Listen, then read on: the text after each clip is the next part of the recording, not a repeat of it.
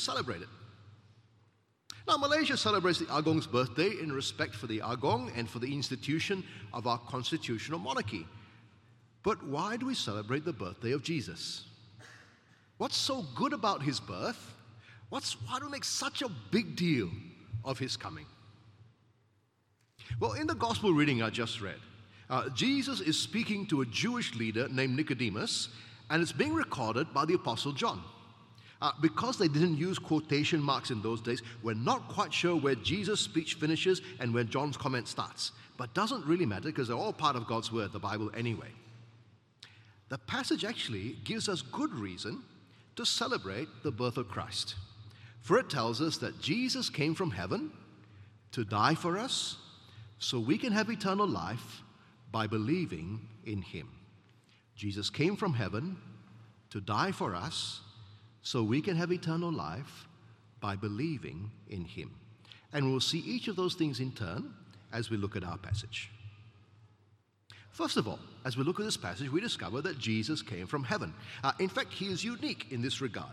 Look at verse 13 with me here. It says this, "No one has ever gone into heaven except the one who came from heaven, the Son of Man."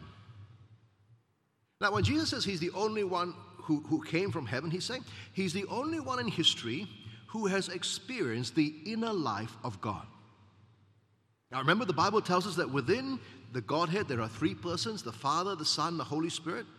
Each is fully God, and each enjoy a relationship of eternal love, one with the other. God the Son is the eternal Son of the Father, with the Father from all eternity.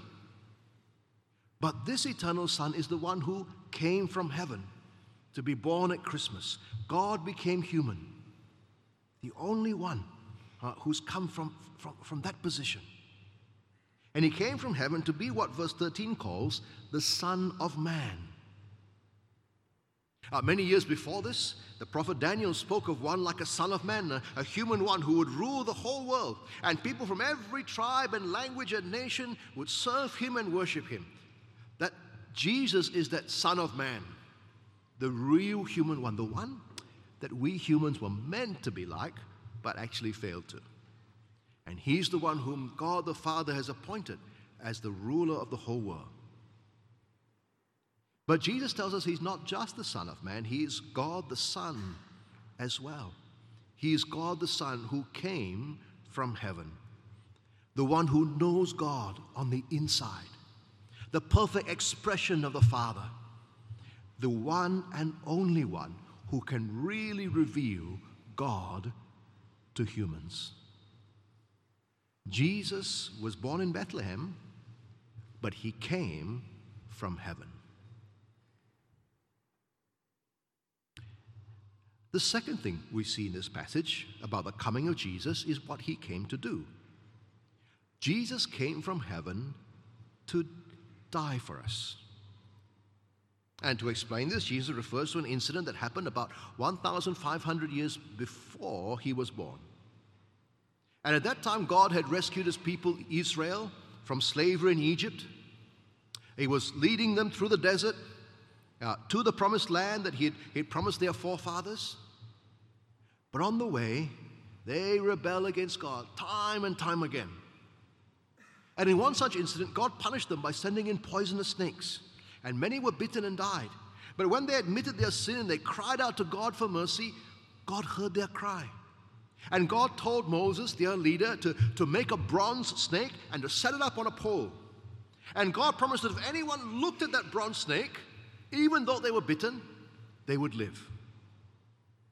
And Jesus said in verse 14, "Just as Moses lifted up the snake in the desert, so the Son of Man must be lifted up, that everyone who believes in him may have eternal life."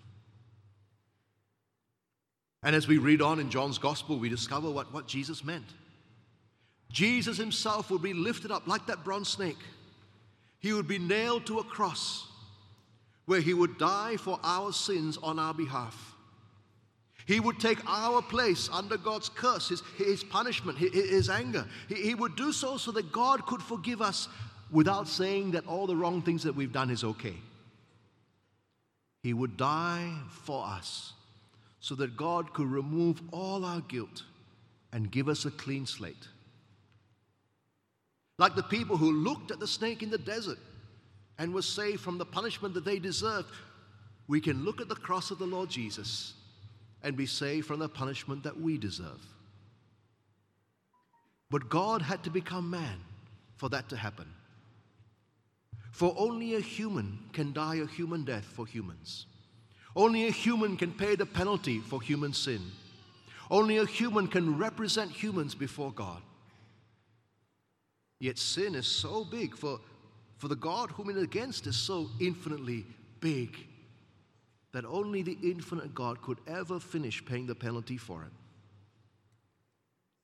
That is why God the Son, who from all eternity has been with the Father, enjoying that mutual love of the Trinity, had to become a human being in order for us to be saved.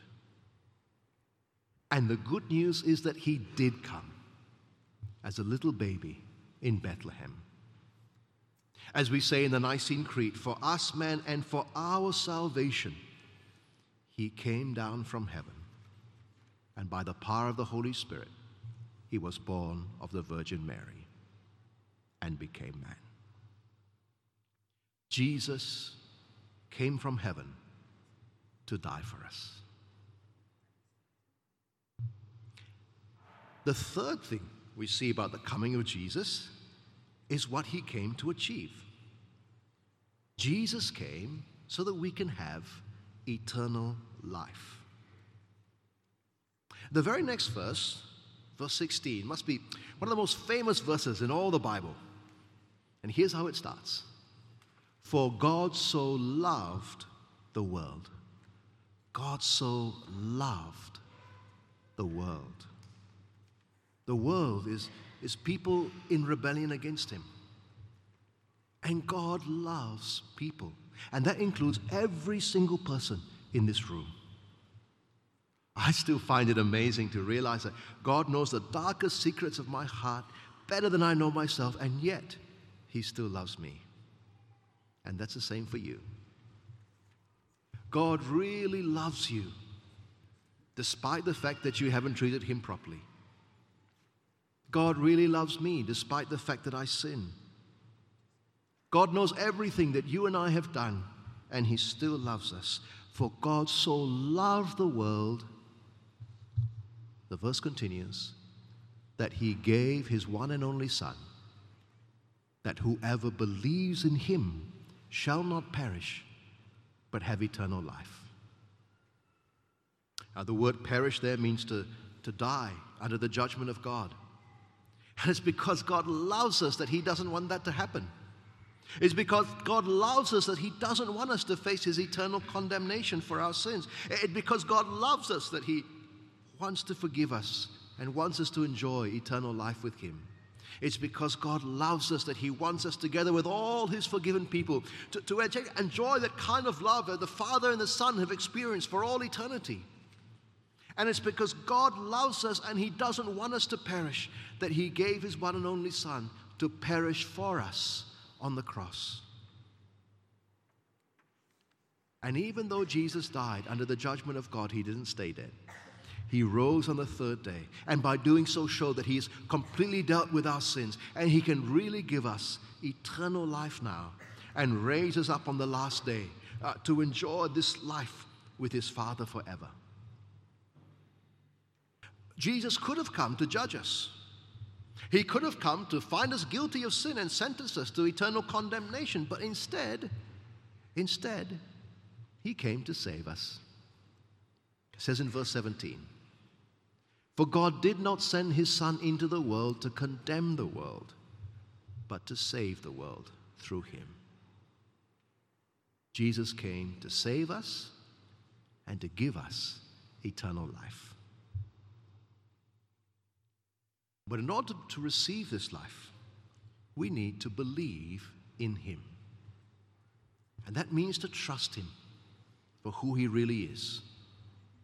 Not just a prophet, not just a good teacher, not just a moral man, but God made man. It means we're to trust Him to save us from condemnation. It means we're to turn our lives over to Him as our King and our God, the one who has every right to reign over us. Verse 18 says, whoever believes in Him is not condemned. Not now, not ever. For Jesus has taken our condemnation for us. But those who don't believe in Him, verse 18 continues, stand condemned already. Because they, like all of us, are already guilty of sin, already deserving of God's punishment. But if they don't believe in Jesus, they haven't been saved from it, because they haven't believed in the name of God's one and only Son. And so, friends, this Christmas, God invites us all to believe in Jesus. He wants us to come to Him and to trust in Him as our Savior and our King. As John puts it in the following verses, Jesus, God's light, has come into the world. We shouldn't be like those who run away from Him because we don't want His light to expose our sin and call us to change. Instead, we should come into His light. Don't hide from Jesus. Some of us may be tempted to hide because we know if we believe in Jesus, we will need to live differently. But friends, the eternal life God wants to give us is far better than whatever we leave behind. Trust Him. Be willing to turn from anything that you know is against His will. Believe His truth. Come into His light. Enjoy the forgiveness God offers us in His Son. Experience release from condemnation. Receive His gift of eternal life. And as the Spirit works in your heart, you become more and more aware of His love. Learn to love Him more and more. Obey Him more and more. And love others more and more as well. And so, friends, as we celebrate Christmas, we celebrate the fact that Jesus came from heaven to die for us so we can have eternal life. But it's not enough just to celebrate. God so loved the world that He gave His only Son, that whoever believes in Him shall not perish, but have eternal life. Let's pray.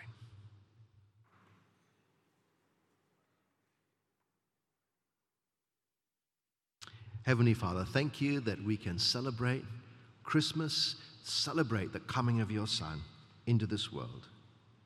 Thank You that He came from heaven to die for us so that we can have eternal life by believing in Him. And thank You that we can rejoice today together in Your wonderful goodness to us, in Your love for us that You've shown us in Jesus.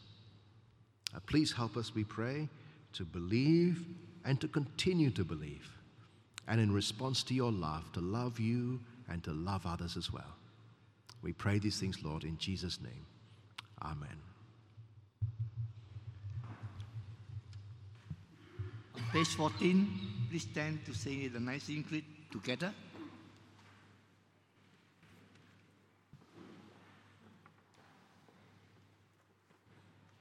Together, we believe in one God, the Father, the Almighty,